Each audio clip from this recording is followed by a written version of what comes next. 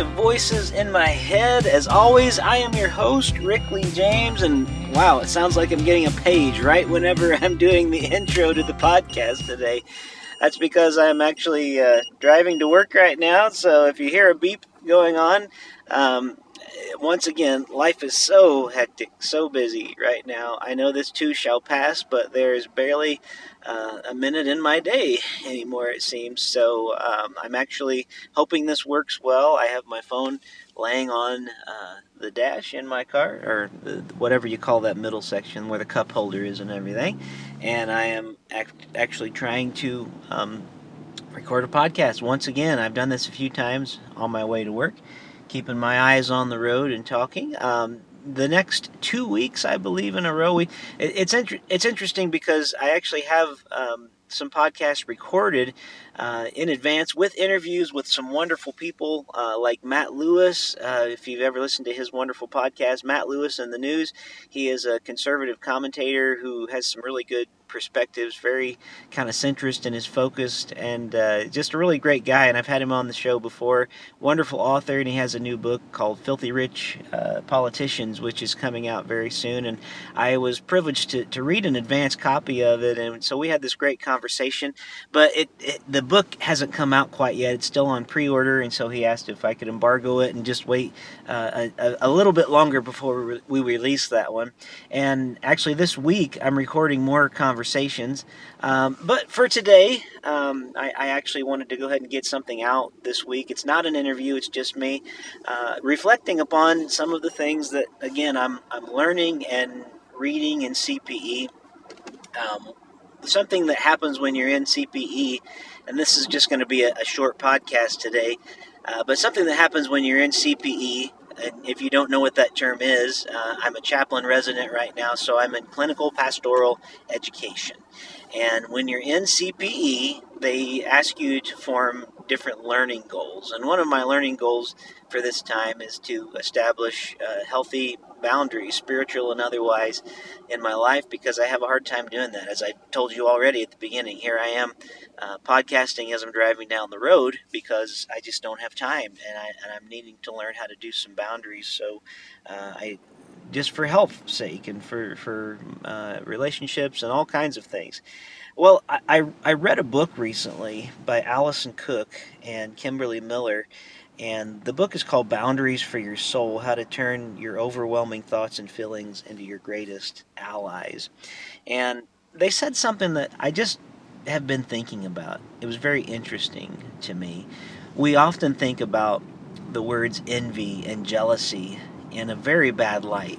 And it's not like they're necessarily good things, but they had a very interesting perspective on what envy means and what jealousy means, and how you can actually turn them sort of into spiritual allies in your life. And I just wanted to share that. Something that they say in the book that is, in some instances, a feeling that is akin to envy, jealousy. To be precise, they say, it isn't necessarily out of line. And you may be wondering, like, what? Why wouldn't jealousy always be out of line? But they say, whereas envy longs for something that isn't rightfully yours, jealousy is the desire to possess what is rightfully yours. So envy is about wanting to possess something that is not rightfully yours. Jealousy is about wanting to possess something that is rightly yours. I hadn't really thought of it in that way before, but as you can tell, as I'm thinking about it, as I'm driving down the road, it's stuck with me. And they say in the book that not only did God feel jealous when the Israelites gave their hearts to idols, but he directed that energy to draw people back to himself. And, you know, we read in Scripture that God was jealous for his people. And they say in the book it's important to distinguish envy, not envy. I'm having trouble talking this morning. They say it's important to distinguish envy from jealousy and the issues underlying these feelings that we have. Something that I'm becoming very aware of as I continue through this clinical pastoral education. There's always something underneath the feelings that we're having. There's always something underneath how we are expressing ourselves. And so they say in the book, they give an example. They say that envy may reflect a crisis of faith, a low self-image, or an insidious fear of failure and loss. That may be why you're envious of someone, because someone else maybe possesses those things and it's theirs. They have it. And maybe you don't have it, but you want what's theirs, so to speak. And so they say that when you befriend when you befriend envy, that it can become a deep respect and an admiration for another person. So instead of it being envy as a bad thing, like, oh, I want what they have so bad, it can actually help us to respect and admire people more. And I really love that. I love that you can take something that was intended for evil and be turned into good, to use kind of a scriptural reference. And they also say that likewise, getting to know your jealousy will benefit your internal family. And so they're asking questions like, are your jealous feelings coming from an exiled insecurity or from a genuine desire to protect something that you love? And that's an interesting question, isn't it? I think godly jealousy is this desire to protect something that is loved. And I really have just been thinking a lot about that. So maybe it will be meaning to you, maybe it won't, and I know it's a short podcast this week, but I just want to encourage you to reflect on envy and jealousy, those things they're both akin to each other, but they aren't necessarily things that have to lead us down a bad path. They can actually be things that lead us to admire other people and to respect them, to love them more, and envy being, again, the thing that we want and desire that is not ours, and jealousy, the thing that we want and desire that is ours. And those two distinctions are very helpful to me. I hope they'll be helpful to you too.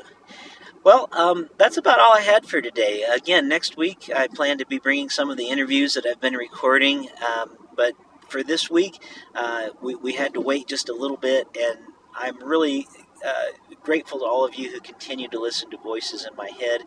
Thank you for bearing with me in this very busy time of my life. I feel like some weeks I do better than others with getting an episode out. I'm amazed at my friends who do like a daily podcast. People like Matt Lewis that I mentioned. I'm just like amazed. Video podcasting every day, doing shows, and then he's on different news networks and TV shows, and it's just amazing the way they can keep that schedule up.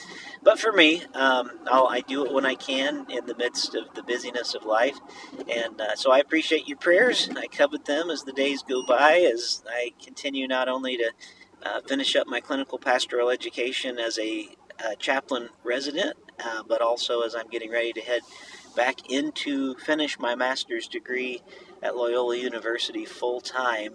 And God's doing some good things, but I'm also writing an album. The next album, hopefully, Lord willing, if I'm able to continue writing like I have been, my next album hopefully is going to be kind of a spin-off of my song As I Walk These Halls, and it's probably going to be the name of the album, actually, at this point. Songs that are inspired and written from, or maybe even songs I've used in the hospital. I've considered even putting a couple songs that I've shared with patients from time to time, and I really want to make that the focus, because that's been my life over this last year, and for the next couple of years, just getting ready and training for this and things that I've learned. So that's just a little update on life. I am on my long drive to work, which I make every day. So pray for me. I'll continue to pray for you. Thank you so much for listening to Voices in My Head. And as always, I'm Rick Lee James. So glad that you are here. Please make sure to follow me and go to rickleejames.com. All my links are there. That's probably the easiest way to do it. You can find me on Twitter at Rick Lee James. You can also find me on Twitter at Mr. Rogers Say, where I share quotes from Fred Rogers every day. So that's it for today. Thanks for listening, and God bless.